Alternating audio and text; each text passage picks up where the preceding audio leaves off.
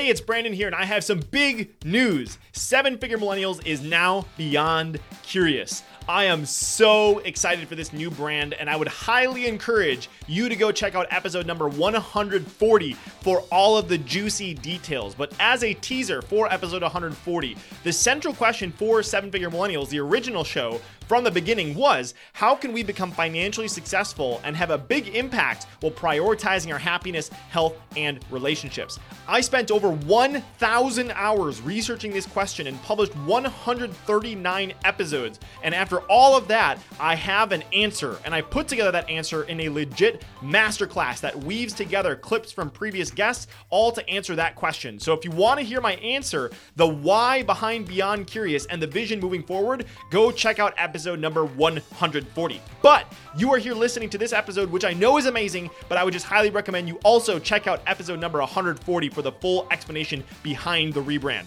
All right, here's your episode. Greetings, my beautiful Seven Figure Millennial podcast listener, and welcome back to another episode of the Seven Figure Millennials podcast, where it is my job to help you prioritize your happiness, health, and relationships while making your biggest entrepreneurial dreams a reality. I am on my way to seven figures, and I'm sharing with you everything that is working with me along the way. But before we dive into today's episode, I want to give a pre-show listener shout out to Who Sat. Who Sat? Interesting name.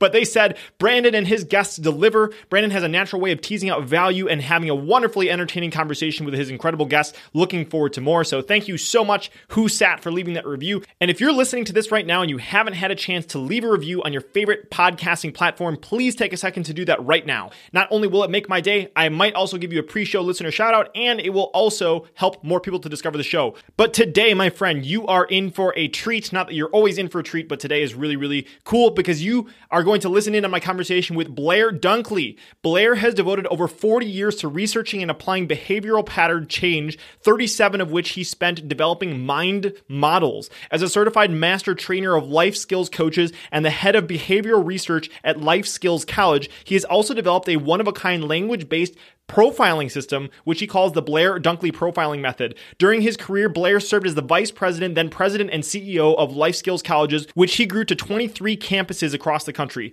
Blair has also developed an international consulting, coaching, and training practice, and in a 10-year period, through training his corporate clients in the use of mind models, he lifted the top line of his client companies by $757 million.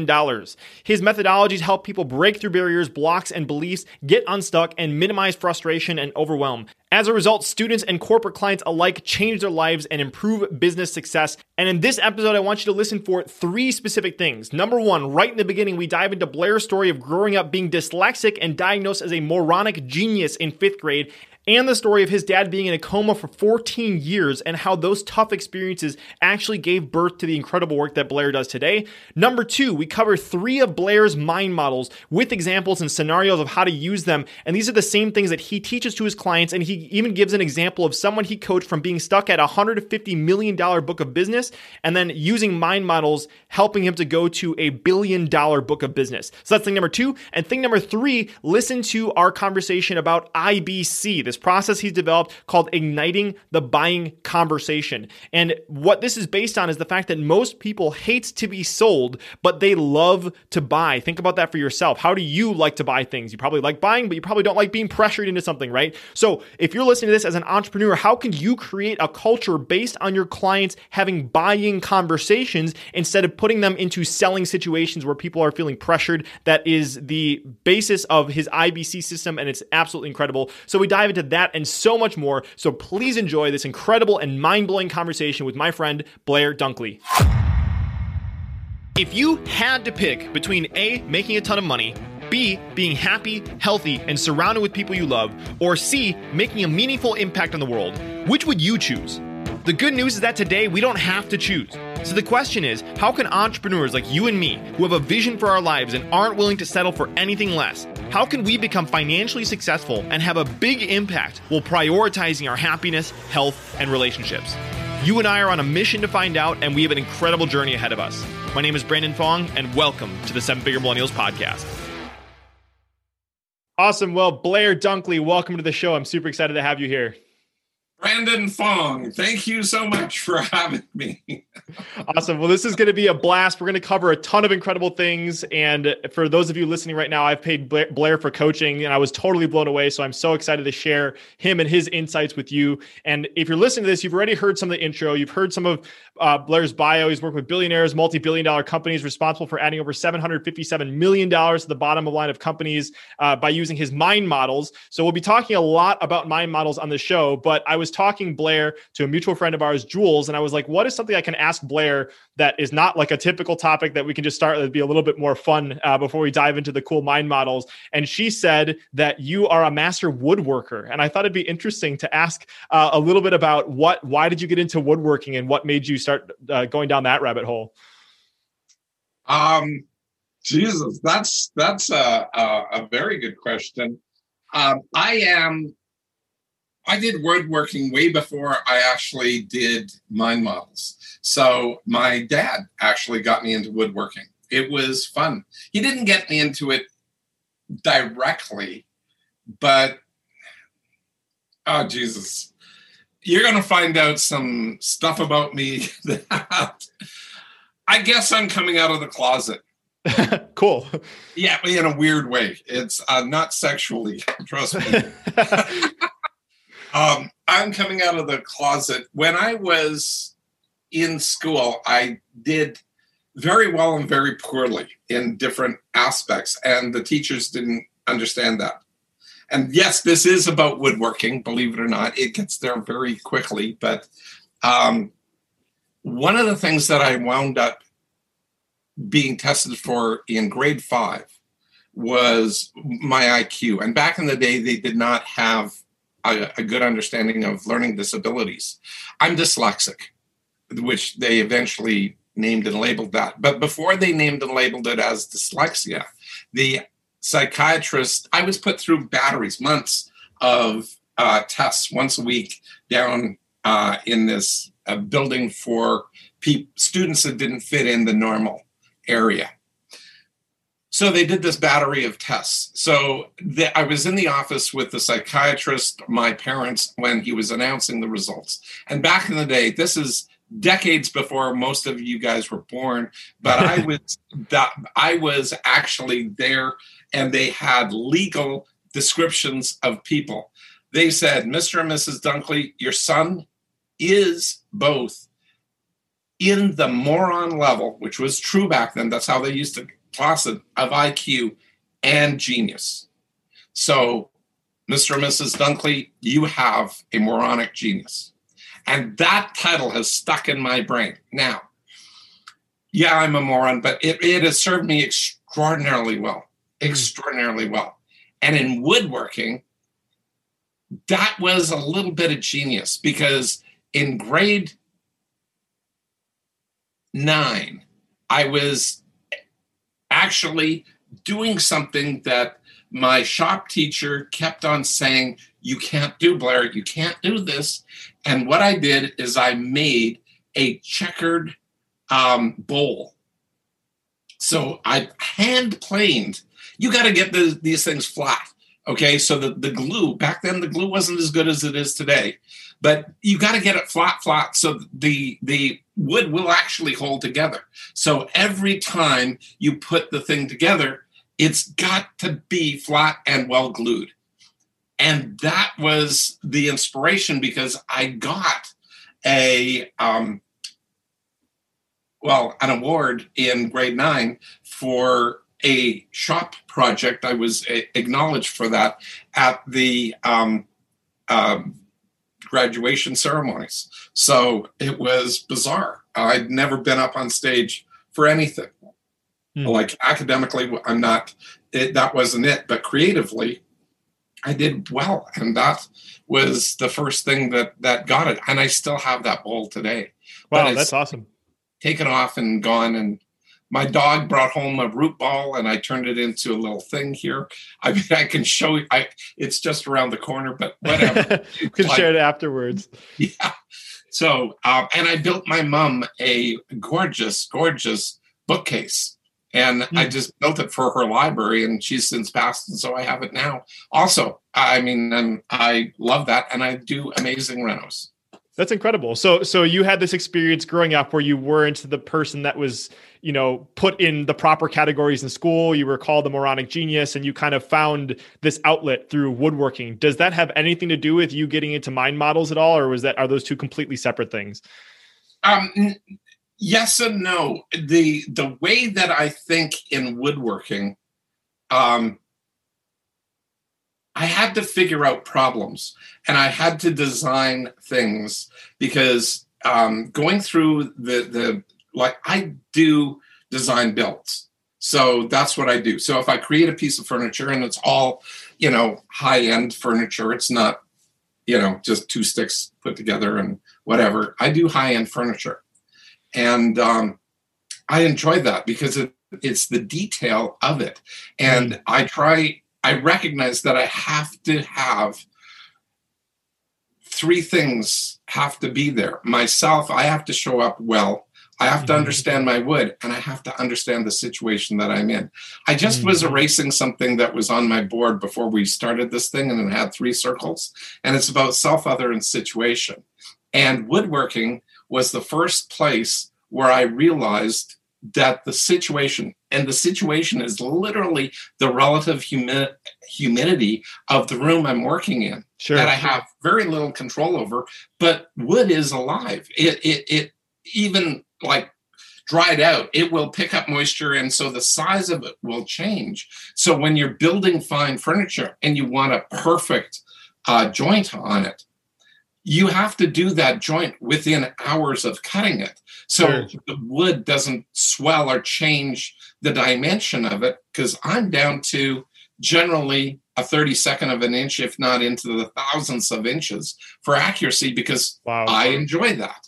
So that's what I wind up doing. It's just that's incredible, because I see a parallel. I see a direct parallel with the work you do with mind models, because you have such finesse. You have so much. The mind is, kind of the analogy is like the wood is like understanding the environment that it's in, the context that it's in, and they're so uniquely related. So I love that actually, I was hoping that it would somehow connect, but I'm glad that it did. But so for those that are listening right now, we say the word mind model, and I know we'll be diving into very specific mind models that people could use. But if you had to explain what a mind model is to like a 10-year-old, how would you explain what a mind model is? I probably wouldn't explain it to a 10-year-old, but I think it's simple for an adult to understand it. And I do it in comparison to mindset. I used to be a mindset facilitator.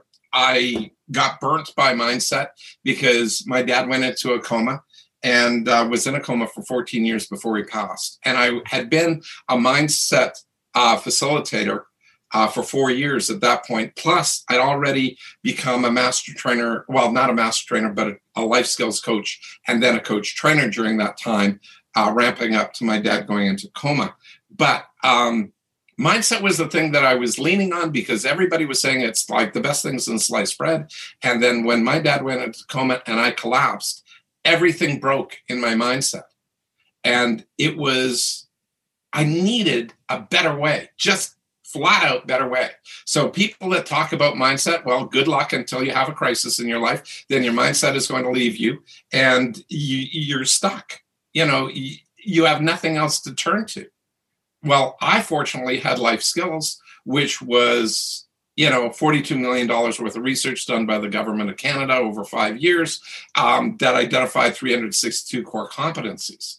So that was a big deal for me, and got me out of that issue, but didn't get me to where I really wanted to go, which was the driver for me to get my mindset back, but something that wasn't bullshit. Because at the end of the day, my trainer, I spent time trying to fix myself. She did the same exercises on me to try and get my mindset back. And then she had the audacity to tell me that, Blair, you just don't believe enough. And I was at Life Skills College at the time. 80% of our students were potentially suicidal. I had to do things that worked. You can't tell somebody that you don't believe enough because it would be like telling somebody to go out, here's a loaded gun, go kill yourself, Right. Play Russian roulette with it, see what happens. And I go, no, you can't do that. And that was my core driver for me changing my life. See, mind models are a collection of extensively tested thought frameworks and skills and behaviors that intentionally transform people's lives. They're kind of like a magnifying glass, and they let you easily focus on what's working and what's not, and almost instantly change. Mind models are tools that help you build your future right now, not down the road, not practicing forever, not developing this mindset bullshit that everybody says is the best thing since sliced bread. Listen, if life is going well and you've got a good mindset, fine. It's a lot better than nothing, but it's terrible for today's world. It does not adapt well. Mind models are not mindset in disguise. I am not repackaging mindset in some other way. This is brand new stuff. You've never seen it before. It doesn't exist anyplace else. I spent 17 and a half years researching and building this stuff. You see, mindset is belief-based. Mindset is only internally verifiable to you. I can't see your mindset. But when you do mind models, anybody who knows what a mind model is, can see that in others or themselves. And they're always externally verifiable. And that's the three things that life skills gave me: is identifiable, repeatable, and duplicatable. Mindset isn't. Not necessarily. It sometimes is, but it isn't. A lot of the time it isn't. So I needed something that frickin' worked. And you know what? Mind models are not the state of mind. They are actually identifiable, repeatable, and duplicatable. Mind models actually get results on a repeatable basis, because everything that I did, I tested at Life Skills College back in the day, and I had hundreds of people to test this stuff on. We had 80%. If a mind model did not meet the requirement of 80% effectiveness, it was pitched. So am I accurate in saying that mindset you view, and I also view, as kind of more generalized? You kind of say, oh, you need to have a better mindset. You need to be in the right mind state or whatever it is. But a mind model is it applies in a very specific context, and you have multiple mind models that can deal with different situations. Is that an accurate way of saying it?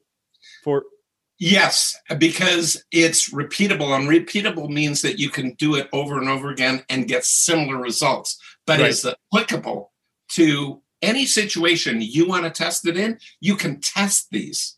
So when I teach people mind models, I tell them one thing: don't trust me. Test it. Mm-hmm. Because if it doesn't work for you, it's either an ineffective mind model or I taught you something that didn't work. But right now I know they all work at least 80% of the time. So you probably picked something that didn't work in your situation. Got it. Okay. So for everybody listening right now, Blair has a ton of these mind models, and I've been very fortunate to kind of work with him over the past few weeks. We've been in a group together, and I've seen him explain them. And so part of my job today is I was trying to figure out, okay, what are the most valuable mind models that I think would be most applicable? So I got an early review copy of Blair's book, and in the book, he outlines 23 unhealthy, self-defeating mindsets. And so what I did, Blair, ahead of time is I kind of picked out a few of them that I thought of these detrimental mindsets that I think plague entrepreneurs. And so I thought what a good way to explain and start to use your mind models would be to choose one of those mindsets that I think are defeating for entrepreneurs, and then we can explain the mind models that can then combat them. So the first one that really stuck out to me like a sore thumb when I was reading through the detrimental mindsets is the comparing yourself to others mindset. Because as entrepreneurs, we always want to build bigger businesses or have the more things. So can you just explain, first of all, what comparing yourself to mindset is? And then we can kind of go from there to then leverage the mind models on how to overcome that. Well, the number one thing that happens with comparing yourself to others' mindset is you're stuck in your why. By the way, I also hate whys.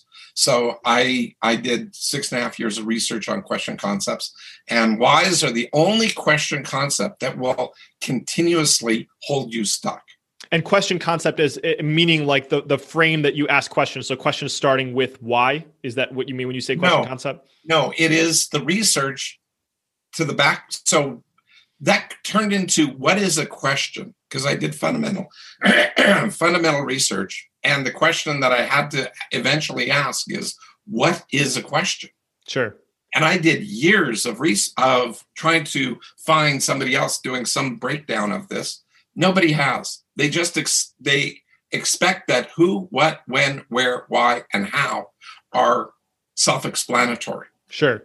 Well, what if every thought, every utterance out of your mouth is filtered, both statement or question, is filtered through one of those 6 processes? That's how you think. Mm-hmm. And that's how I'm able to profile you. When we were on that session and I did some coaching with you, I need only 10 to 30 seconds of your language pattern to start telling you all about yourself. Right. So the why question concept flips into judgment. It gives reasons, excuses, rationalizations, and justifications. So if you're going into comparing yourself to others, oh my God, you have to, why am I not so good? Why are they better? Why this? Why that? And almost everybody defaults into that. Mm-hmm. So let's stop, pardon me for saying it this way, but stop the self-mindfuck, because you're just messing with your head. Right. And you feel bad because you're not optimizing yourself. You're saying, I need to work harder. I need to do all this. I need to, which is all technically like, is that a reason, excuse, rationalization, or justification? It's definitely a rationalization and justification for why you're not doing as well as you think you should. But it gives you no context, no information, no direction to be able to move forward to. Mm-hmm. Nothing. Yet people say you have to figure out your big why. Well, again, fuck that noise. Because it doesn't work. You know what? There are thousands of people I've met that are so fed up with this whole thing. And some coaches are literally saying, if your why isn't big enough to make you cry, it ain't big enough. And I go, fuck you. Like, it doesn't work. Okay? Like, honest to God, they're messing with your mind. Get out of their area. Figure out somebody who can start identifying your what's and how's.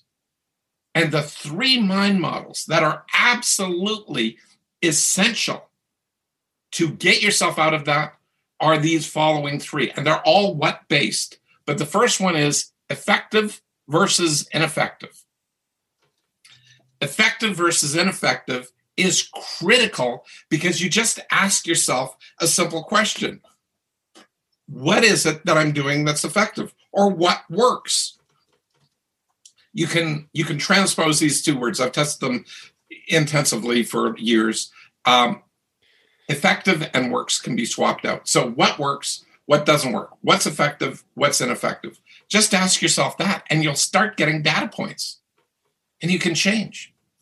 The next one that you can do. Let me just pause you there really quick, Blair. Yeah. So somebody is comparing themselves to others, and they're in this loop of just constantly comparing, asking why, and what you're saying is that this doesn't do anything proactive. It's just this endless danger loop of making things worse and worse. And so if you pause that and you recognize that you have that mindset that you're comparing yourself, and you swap it out with the mind model of effective versus ineffective, it allows you to look at it from an externally verifiable perspective. From what you're saying is what I'm doing effective? You're is what already I'm not jumping, Brandon. You just jumped to the second mind model. Okay, but externally verifiable. Oh, that's right. I'm starting to use your language now because I've hung out with you a decent amount now. But so far, is that accurate in saying that like the step 1 is to recognize the thoughts that are happening, and step 2 is to replace that with language that actually lead you to an outcome instead of just kind of being lost in this danger loop of eternal It may or may not lead you to an outcome, but it'll lead you to the next thing that you already telegraphed here, which is perfect. It moves you to externally verifiable information, because is it externally verifiable or internally verifiable? Whys are only ever internally verifiable. Now, you got to understand that whys can be disguised. And every other question concept that I talk about can be disguised as everyone else. So I'm going to yell at you here, and you tell me which question concept I'm actually using. Okay? Okay. What did you do that for, Brandon? What? Tell me right now. Okay, so which question concept was it? Not which word, but which concept. And if you just feel it, you'll probably know. What are my options for the concepts? Like who, what, when, where, why, and how. So, but you used what was you said what, right, in the beginning of that sentence? Did. Is that so? But which question concept is it? Okay. So you're saying that, okay, so I get it. So the word that you're using is not necessarily the question concept that you are. Perfect. Yes. Okay. So which one is it? So what did you do that for? Tell me. That's a why? That's right. Got it. Okay. How do you know? Because it's I don't know, it's accusatory and it was like kind of inaccurate. I don't know. It's just my gut reaction. You felt like you had to defend yourself, right? Sure. You felt judged by me. Mm-hmm. Even though it's abstract, there is no context to this, yet you still have these emotions, because whys always must load emotions first. Mm. And they're almost always negative emotions. So now you're in a negative spiral just by the question concept. And people who are highly successful frequently use why, but it's a disguised what. So they're not processing it in the part of their brain that processes whys. But until you get this distinction, you don't know the difference. That's how come I spent 6.5 years figuring this shit out. Right. Okay. Wow. So just to reiterate that again for the second time, is that the questions that you're asking, it's not necessarily, when you say question concept, it's not necessarily the word you're using, but rather the overarching theme of what it's really asking. So whys are disguised in many other different ways. So are whats and hows and everything else. Okay. Maybe I'm trying to have maybe we'll have to do a separate conversation about how we can map that all out. But I want to make sure we keep going with them. There's 4 columns for each one of the 6 question concepts. So it's a matrix of 4 by 6, which actually proves a very fascinating thing, that there are in the success formula, there is a success formula in language. And I've tested that with billionaires and super rich people and people who are moving up the ladder. And one of them was actually a Roman Catholic priest that I trained, and his language pattern showed the success formula early on. And then guess what? He winds up going and getting recruited to the Vatican out of the Northwest Territories, out of like stuff that's like 100 miles above the Arctic Circle, and he gets found and recruited to go work at the Vatican. Like, how the hell does that happen? Yeah, so it's based on their language pattern, and that's another thing I didn't. When Blair alluded to the coaching pattern thing that he does, Blair has this crazy thing that he does where he talks to you for 30 seconds, and he can understand just the way that you're articulating yourself, what's going on in your brain. So it's kind of creepy, but awesome at the same time, as many people that have gone through Blair's sessions understand. So, okay, so.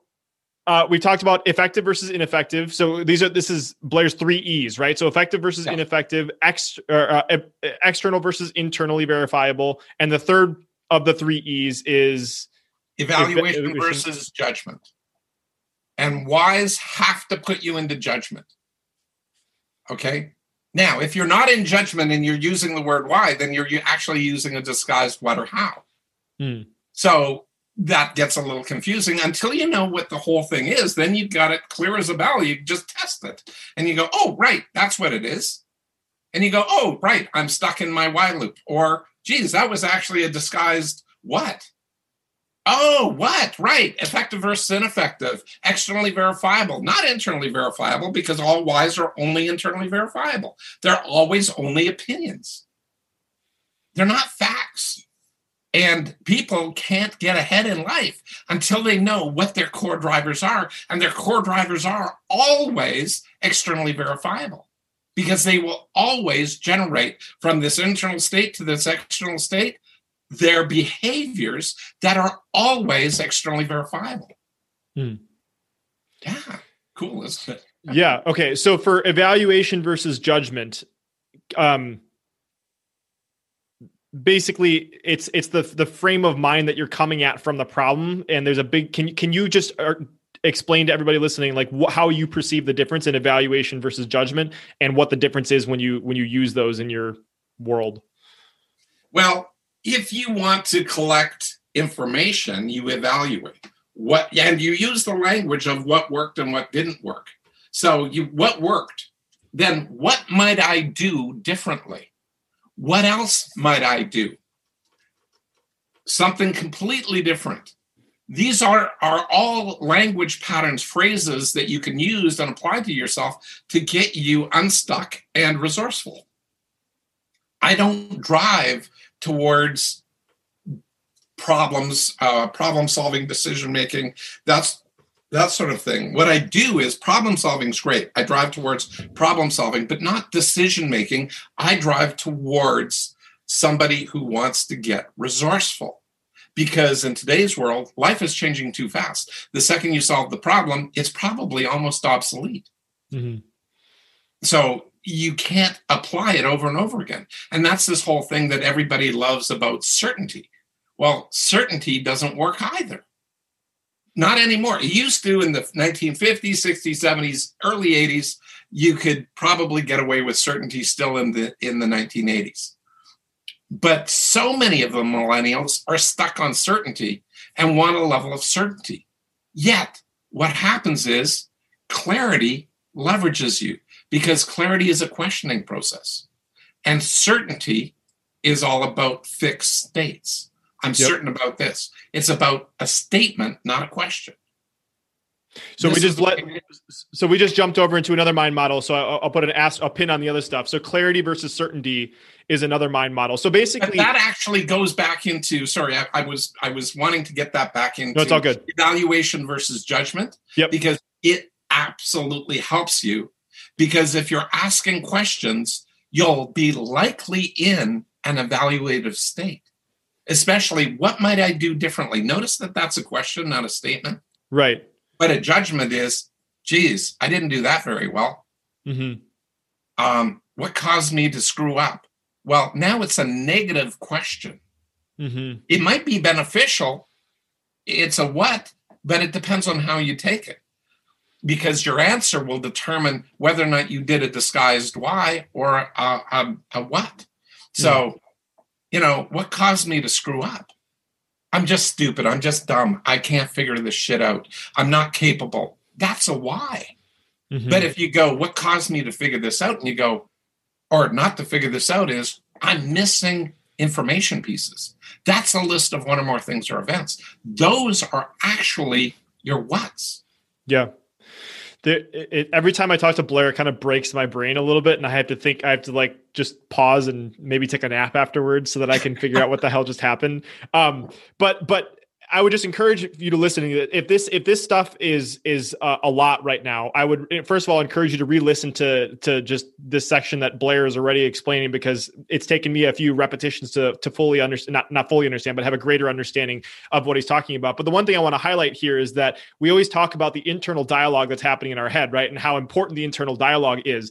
But the next level to that, I believe, is what questions are you asking yourself in the internal dialogue? And like what Blair is talking about here is understanding that there might be certain questions that you're asking yourself that are actually disguised in ways that might not be helpful for you. So these give you tools to understand the questions that you're asking yourself. And if they are, as using a mind model, are they effective or are they ineffective? Are they externally verifiable? That's a mouthful. Versus internally verifiable. And are you evaluating your stuff, or are you judging your stuff? So I don't know. That was just kind of me putting a bow on top of that. But is there anything you want to add to that, Blair?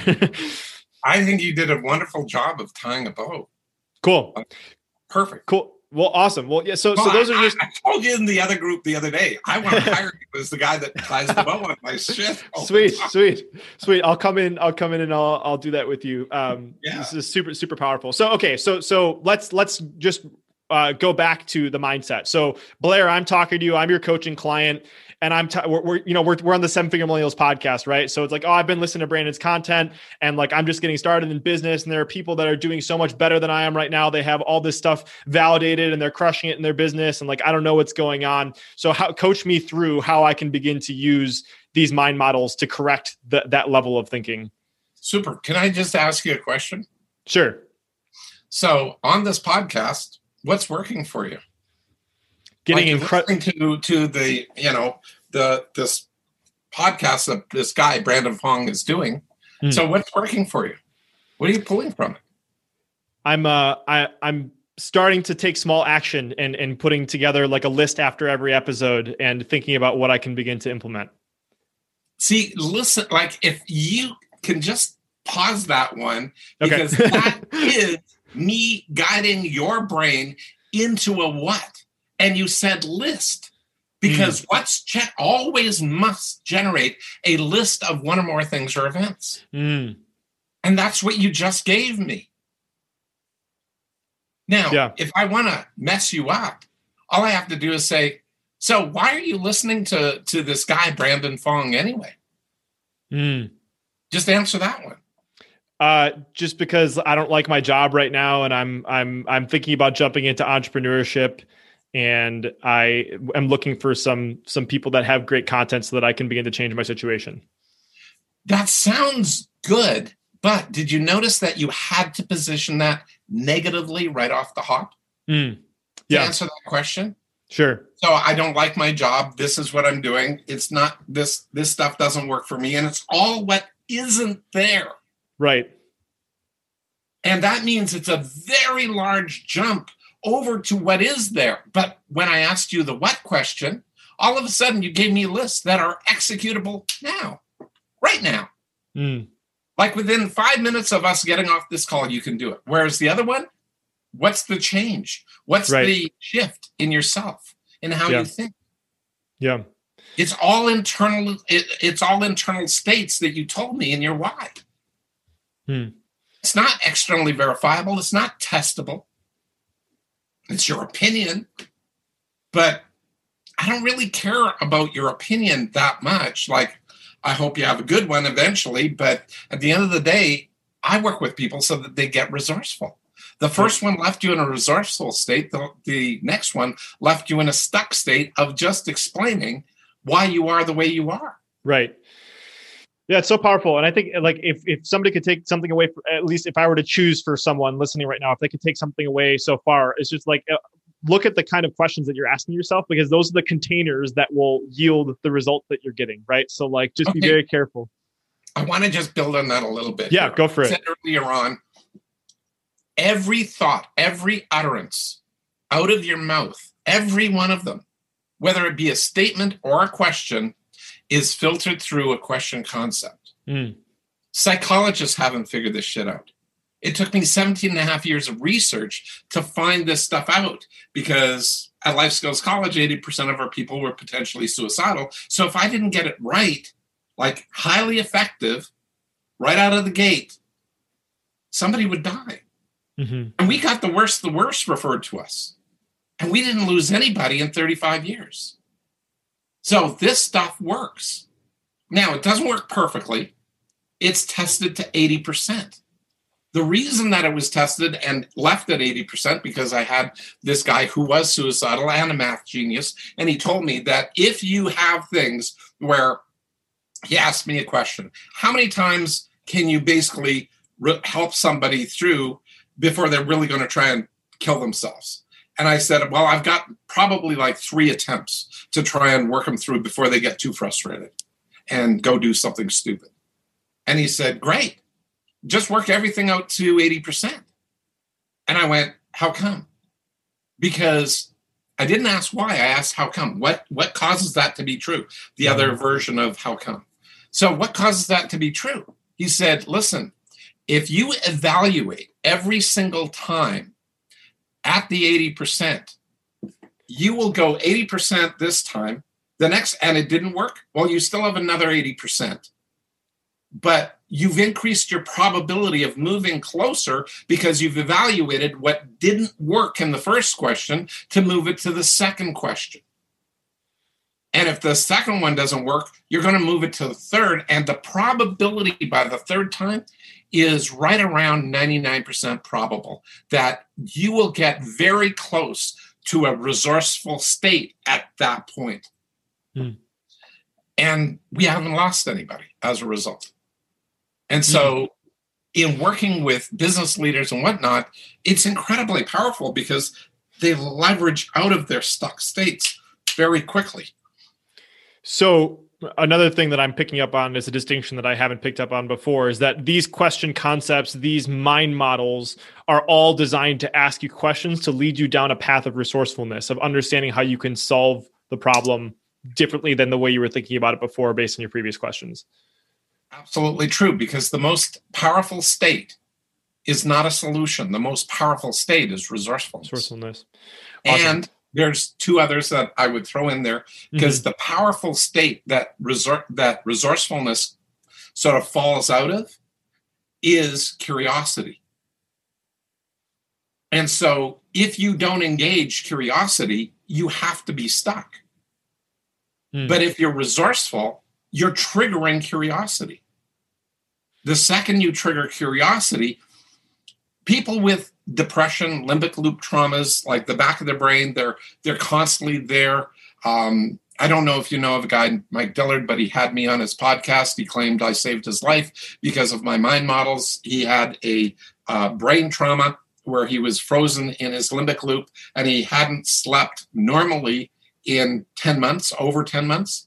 And he was dying as a result of that.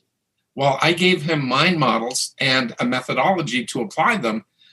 And in 2 nights, like the second night, he phones me up and says, Blair, it was amazing. I just about fell asleep without taking my meds. But I got so excited, I woke myself up.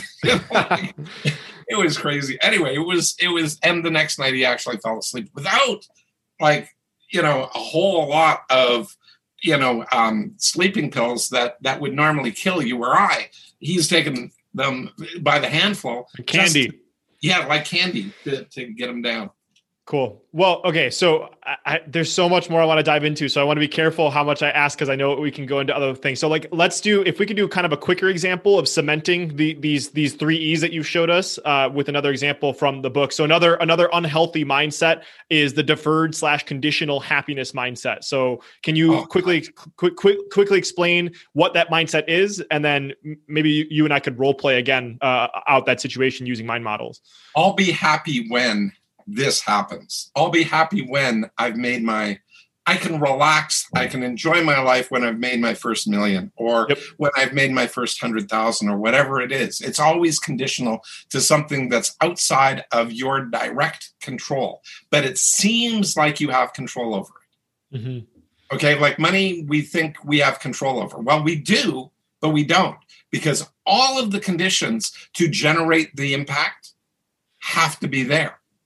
But what happens if you change the conditional logic on that into, I'm happy be happy on the journey, not when it happens. And most young entrepreneurs always go, I got to get out of my situation. I hate this. And when I am, I'll be happy. And then they get out of it and they're not any happier. How come? Because they never freaking learned the skills of how to be happy in the first place.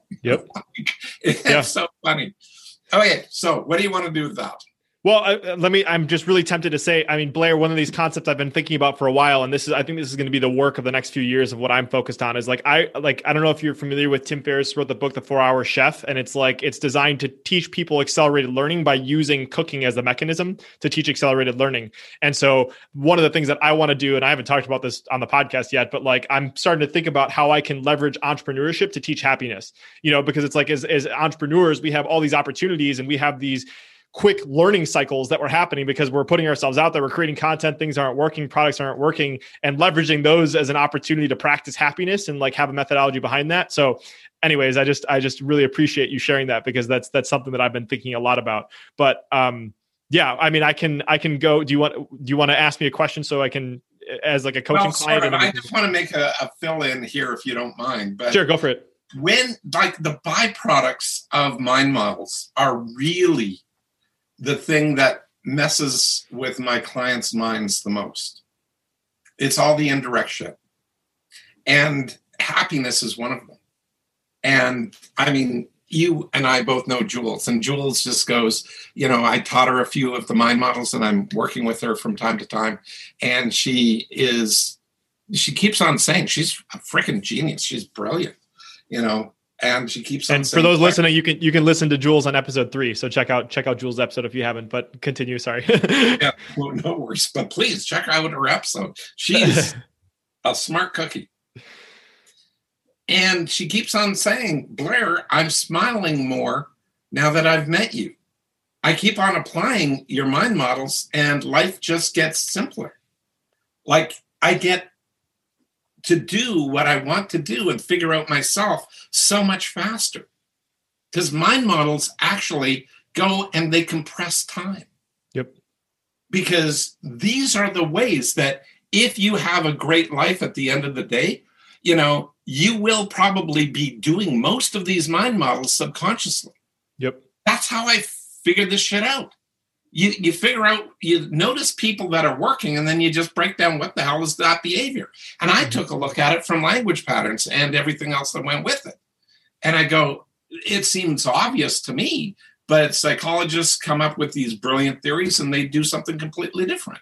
So I went and studied quantum physics and realized that, quantum physics is always testable. So it has to be able to be identified, named, and labeled, which is another mind model.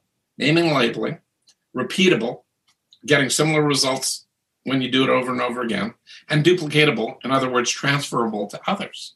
Mm-hmm. And those fundamental 3 principles means you can take a ton of pressure off yourself, because all of a sudden you test things out and you find something that works, and it's repeatable, mm-hmm. and it's how you think, not what to think, but how to think. Because that's the thing that leverages people into resourceful states, is how you think. And psychologists and everybody talks about, well, some people talk about how-tos, but 99% of it, it's actually what to do, not how to do it. Yeah. So that's the difference. Awesome. Well, okay. So let's role play out a really quick scenario. And if you're listening to this, listen to how Blair asks the questions, because that's really how we're going to apply this. And then we'll stick within the context of the 3 E's. And then I want to go into some IBC stuff, Blair. Hopefully we can cover a little bit of that before we wrap up. So okay, Blair, I'm a 35-year-old entrepreneur. I have a fairly successful business, but man, this guy I went to high school with, I'm using the wrong mindset. I will be so happy when I finally get to the point where I have a $10 million a year business. Like I'm waking up, I'm grinding, I'm crushing it right now, but like, I'm just so focused on hitting that $10 million thing. And then I think when I hit that point, I think I'll finally be able to go on vacation with my family and do some of these other. Yes. So what makes you happy when you hit that? I'll have a lot of money and I'll be able to have the freedom of being able to do whatever I want with my family with no limitations. Have you ever tested that idea out by talking to somebody else who has a $10 million a year company? No. Might you consider doing that? Probably. Another idea here, if you don't mind. Can I ask you another question? Yeah, of course. So here's the question is, what stops you from being happy along the way? All the stress as an entrepreneur, I guess, is just putting out all these fires, I guess, stop my happiness. So when you say putting out all these fires, how many people are you dealing with on a daily basis? I have my core team of maybe 10 people that I talk to, and then I have the clients that I'm working with as well. Right. I hear that. And do you feel completely responsible for everybody, your 10 people and all your clients? To some extent, yes. Then one of the things, to whatever extent that you feel fully responsible for that, I might suggest you might want to think about if you're over managing or micromanaging your people and taking on responsibility for your clients' results fully. Because not all of this is within your ability to control. It can only be influenced, because everything outside of you, you can't control anybody else. You can only influence them. But it doesn't even sound like you're actually controlling yourself. So circumstances are the biggest interference to your happiness, rather than generating your happiness through you controlling yourself and creating your own set of circumstances and situations. Does that make sense to you? Yes, absolutely. Okay, so we'll pause on the role play. So what were some of the mind models that were at play there in leading me to that conclusion? Well, alignment was a big one. Did you notice every time I just said, do you mind if I ask you a question? Right. Yep. That is a critical question to ask, because if I just start filling you in and telling you shit, you're not going to be curious. Mm-hmm. So, but if I pre-frame your brain into an acceptance of a question that's coming, in fact, anticipating it, I've got you generally in a what state. Mm-hmm. So now you're curious, and I've fired off curiosity. I've fired off a more resourceful brain. Right. I've gotten you being able to problem solve more effectively, and I'm actually beginning an empowerment process where you get to self-discover. I just guide a process. I don't teach shit. I do teach mind models, but I don't fix people. You fix yourself, because at the end of the day, you are the one with the problem, not me. Mm-hmm. So you've got to figure out how to connect your neurons in your brain to get the neural pathways so that you connect the dots. Yeah. That's what I'm very good at doing, is just asking questions that cause other people's brain to connect the dots. Yeah. And studying mind models will kind of give you that superpower. So, I mean, I guess just generally, if you kind of watch the questions that Blair asked in that role-playing scenario, it was like taking this kind of vague idea of happiness, very unspecific, super general out there, and leveraging questions that were how and what based questions to get me to have a very clear understanding of what actually could be done to move forward, instead of just kind of having the deferred happiness mindset. So awesome. Thanks so much for that, Blair. Okay. So I know we don't have that much time left, but the last thing I know you have entire seminars, entire day long training on this entire thing, but I would love to go into briefly about IBC, or igniting the buying conversation, and kind of discuss what that is. So, I mean, you guys heard from the beginning, Blair consults with companies, and he goes in and helps these companies to totally shift the way that they are going from a sales-based conversation to a buying-based conversation. So, Blair, can you kind of explain what IBC is and take us from there? Well, igniting the buying conversation is quite literally that. I mean, the question that I ask everybody initially is, do you like being sold? And the answer that I've gotten statistically over 30 years of testing, it's been constantly going from when I started, 40%, and this is back in the 1980s, 40% of the people, and by the way, this is with top salespeople, 40% of the top salespeople liked being sold back in the 80s. To today, 99% of the people hate being sold, again, with top salespeople. But sales training has barely shifted at all in that time. Yet it goes from 40% to almost zero. And yet when you ask the question, do you like to buy? Do you like or love to buy? You'll get 98% of the people raising their hands saying, yes, I love to or like to buy. 2% don't like, and sorry for the stereotyping here. It's just data points here, guys. This isn't prejudice. This is just data.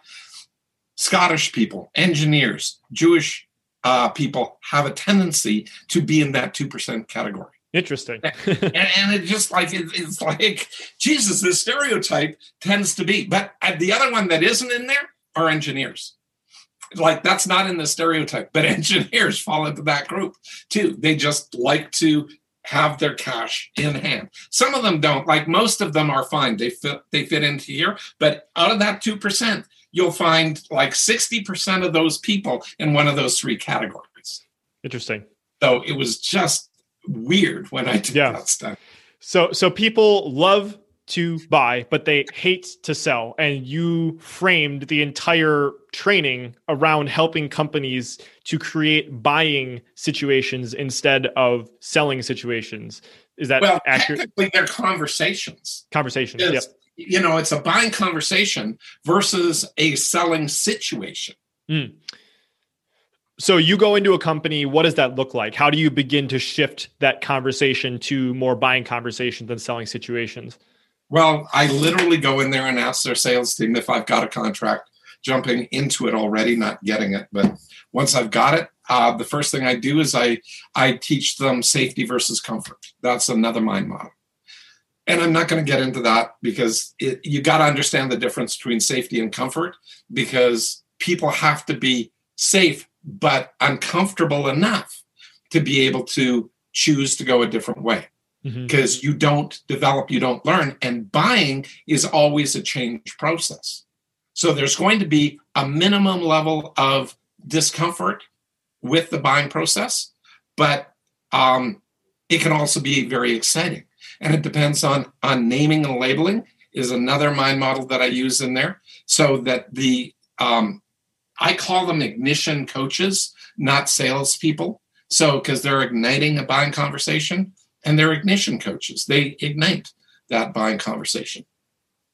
And what they wind up doing is naming and labeling how that person is going in their brain. They don't have to share that with their customer or prospect, but they have to be able to determine where they are and what's driving them. And so they go through that naming and labeling, and then they go into ask versus tell. They have to know that telling is selling. Asking questions helps a problem-solving process, which is actually buying.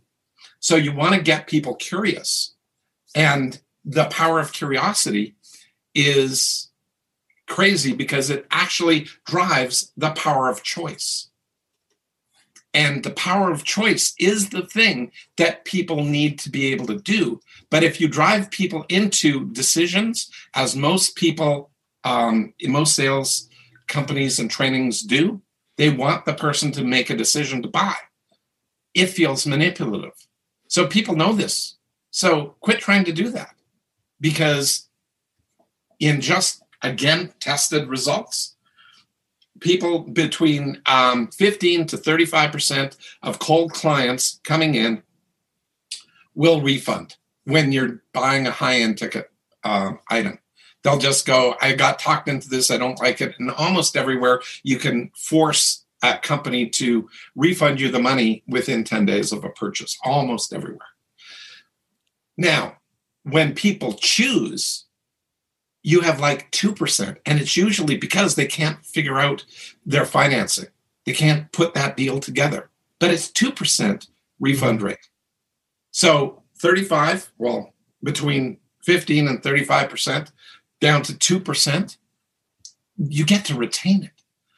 But the weird thing is your numbers, your sales numbers, like just in 4 months of training people, I wound up moving from an internationally recognized sales training company. I was brought in, and I didn't have time to actually get them all trained up. I just broke it down and taught them incremental pieces over 4 months, and their sales in that 4-month period went up 20%, where they'd been flat for 3 years.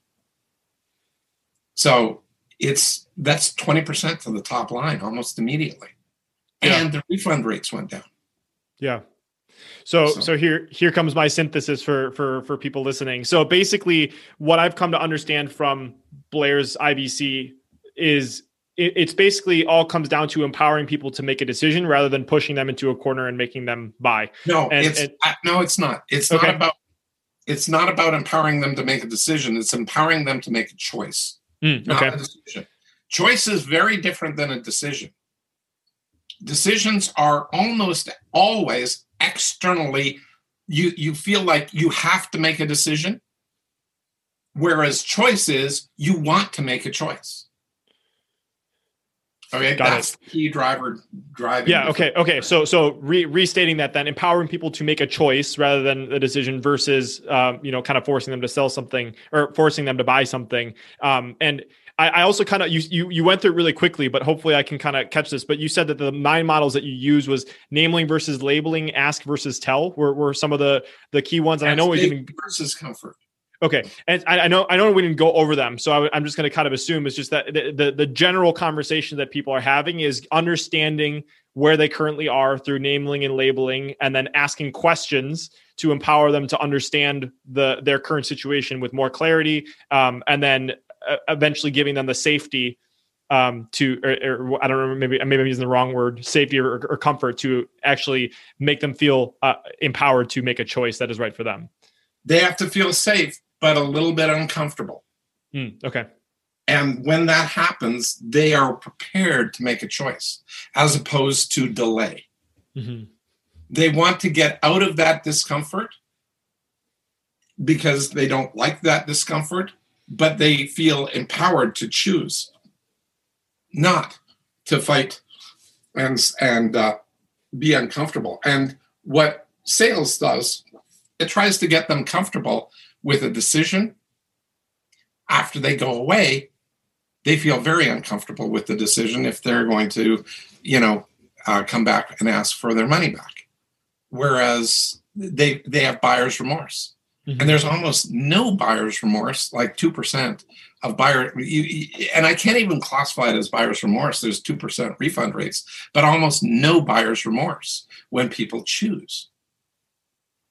So it's weird. And you don't need to have all these closing techniques if you do IBC correctly, because all of those closing techniques, although valid for sales, are unnecessary because people frequently ask me, so how do I buy this? Where do I get this? How do I sign up for this? They're self-closing because mm-hmm. they chose. Mm-hmm. That's what they want. Yeah. So powerful. And I know in a previous conversation, if I'm remembering correctly, we had talked about like Costco and how Costco like the big difference between them and everybody else. Maybe just instead of me explaining it, do you mind explaining what Costco does to kind of have a buying conversation versus a selling one? Well, it's actually constructed a buying model where they put out everything and you walk around and it's shopping, yes, but there's no people on the floor selling you anything. There's no force to anything at any price point. Okay, so even the high ticket items, you walk in there, you evaluate, you figure this stuff out. There are people that are now called research buyers. I actually had to coin that term like a few decades ago because research buyers are where the market is moving. And they'll buy.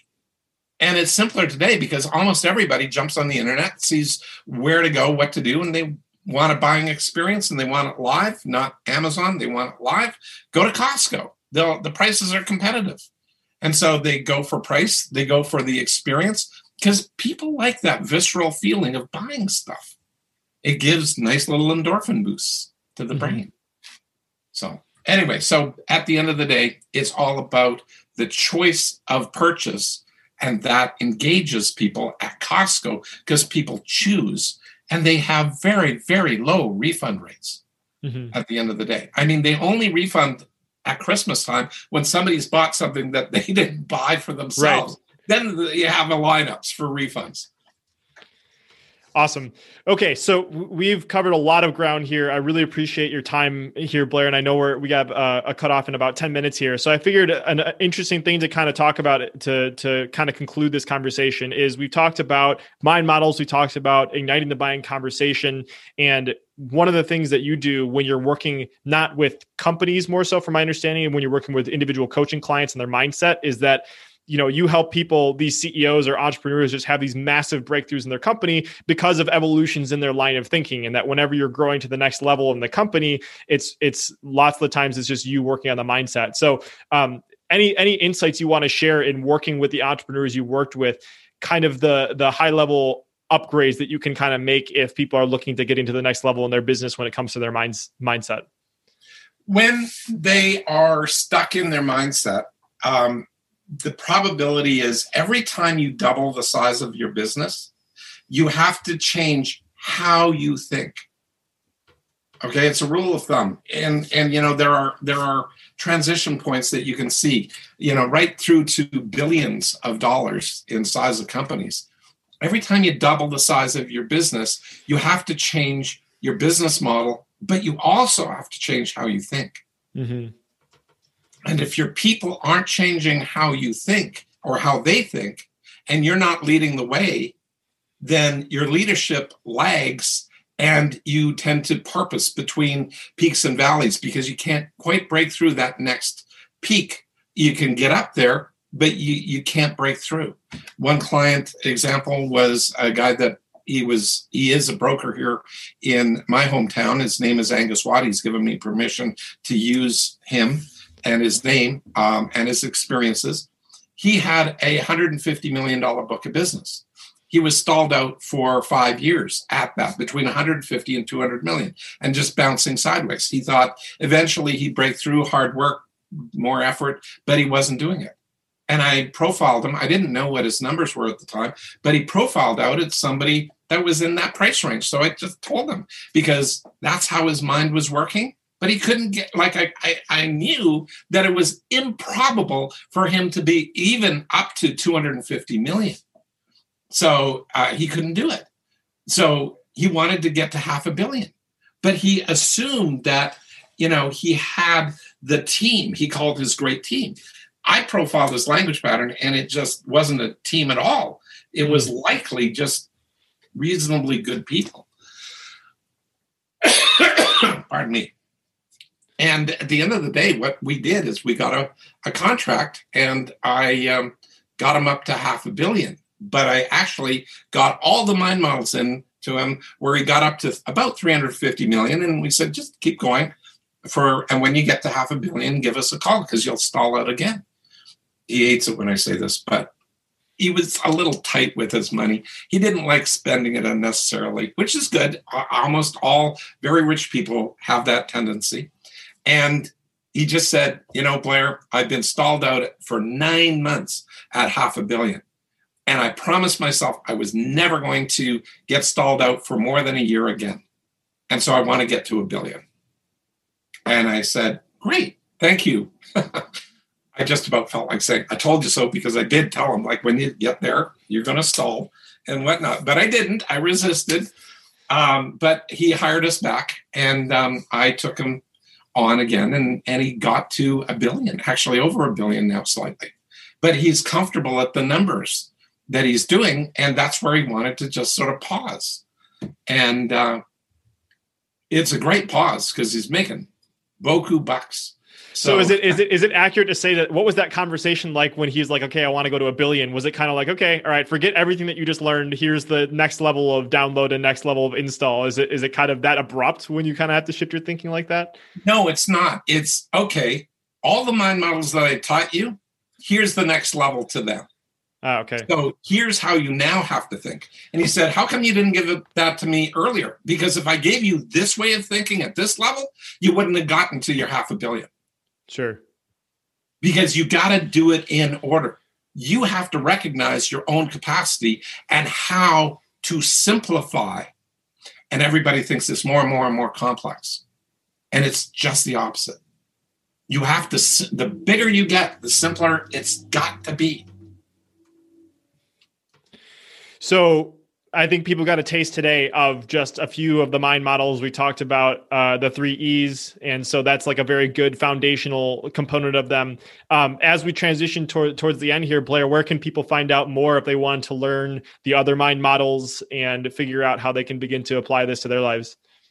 Well, I have a thing called the Blair Dunkley Experience on Facebook. And so people can join that, request to join the private group where I teach people mind models every Tuesday at 9 p.m. Eastern, 6 p.m. Pacific, and you guys can figure out the rest of the times. And I do that weekly on Tuesdays. It's free. But I've got a book coming out, and here's the cover. It's going to be launched in the next 60 to 90 days. And that is the book cover of Ultimate Mind Hacking.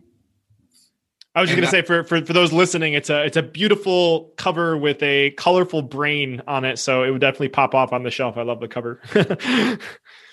And that's the book that you previewed. Mm-hmm. So Ultimate. Okay, and where do you, actually we'll make sure to time this episode maybe when this comes out so people can access it and that kind of stuff. But where do you have plans as to like where people can begin to access that, or is that something we can add after the fact? Actually, there is ultimatemindhacking.com that when it comes out, it will be there. But I also have an IBC program coming up here shortly. And so that one is going to be leveraging people to the next level in sales. Like it's going to blow their minds because it's both simple and clear and concise. And you learn the 4-step method to be able to do that. And you also get really something that most marketers don't really quite comprehend, but there are only 4 fears. And everybody talks about pains, but pain doesn't actually motivate people to move. Fear does. Fight or flight. That's motion. Okay? Whereas pain, so many people have pains, and they just learn how to live with it. But we don't think about that because sales says, well, find their pain point and they'll move. No, find their fear points. And there are 4 fears that I've discovered over about 20 years of research that shows me every time anybody does any effective marketing, they almost always use these 4 words. And that is what I share with people in the course and show them how to listen for that to come out of that person's mouth, because that is their buy button. Awesome. And that they want to be understood around. Like they really want to be understood. And when they feel understood, they go, oh my God, I can make a choice. I have choice. I have the power of choice. Because it's about problem solving. Yes, decision making is in there, but it's got to be an empowered decision, which actually is a choice. Love it. And that's the cool thing about IBC. Yeah. Okay. Well, Blair, thank you so much. This has been incredible. I know this is just the tippy tip of the iceberg. And we've been recording for about an hour now. So I know we have so much more. So obviously you're always welcome back if you want to share more. Really appreciate you already sharing with your audience. Thank you. Awesome. Thank you so much, Blair. I mean, I guess I know you got to get going right here, but if you can kind of put a wrap on this and people can only take away one thing, kind of like put it on a bumper sticker. What would you want people to take away from this 3 episode? E's. Guys, start with effective versus ineffective. Then move externally verifiable versus internally verifiable. And then evaluation versus judgment. You do that, just those 3 with nothing else. It can change your life. Awesome. Thank you so much, Blair. This has been a blast. And I look forward to continuing the conversation and having you back in the future. Thank you so much. Hey, it's Brandon here again, and I have a quick favor to ask before you head off, and that is if you are listening to my voice right now and you are currently using either Apple Podcasts or Spotify, it would help me a ton if you could stop what you're doing, take 5 seconds to tap the number of stars that you think the show deserves. So if you're on Spotify, there's a place to add a star rating right underneath the name of the show. And if you're listening on Apple, just scroll down where you're seeing all the episodes and there's something that says tap to rate. Just tap the number of the stars that you think the show deserves. And you may not know this, but I typically spend over 5 hours of my own time each week just researching a guest on the show. And then there's the time that's spent recording the show, the intro, reaching out to new guests, and of course all the editing, publishing, promoting that my amazing wife and high school sweetheart Leah helps me to manage. So all that to say, there's a lot that goes on just to get to the point where you listen to this episode. So if you appreciate the content and have 5 to 10 seconds to spare, it would help a ton if you could leave a quick rating on the show. Extra credit if you choose to leave a review, but just tapping whatever stars you feel the show deserves helps a ton, and it takes so little time. So whether you choose to do that or not, I so appreciate you, and I'll talk with you soon.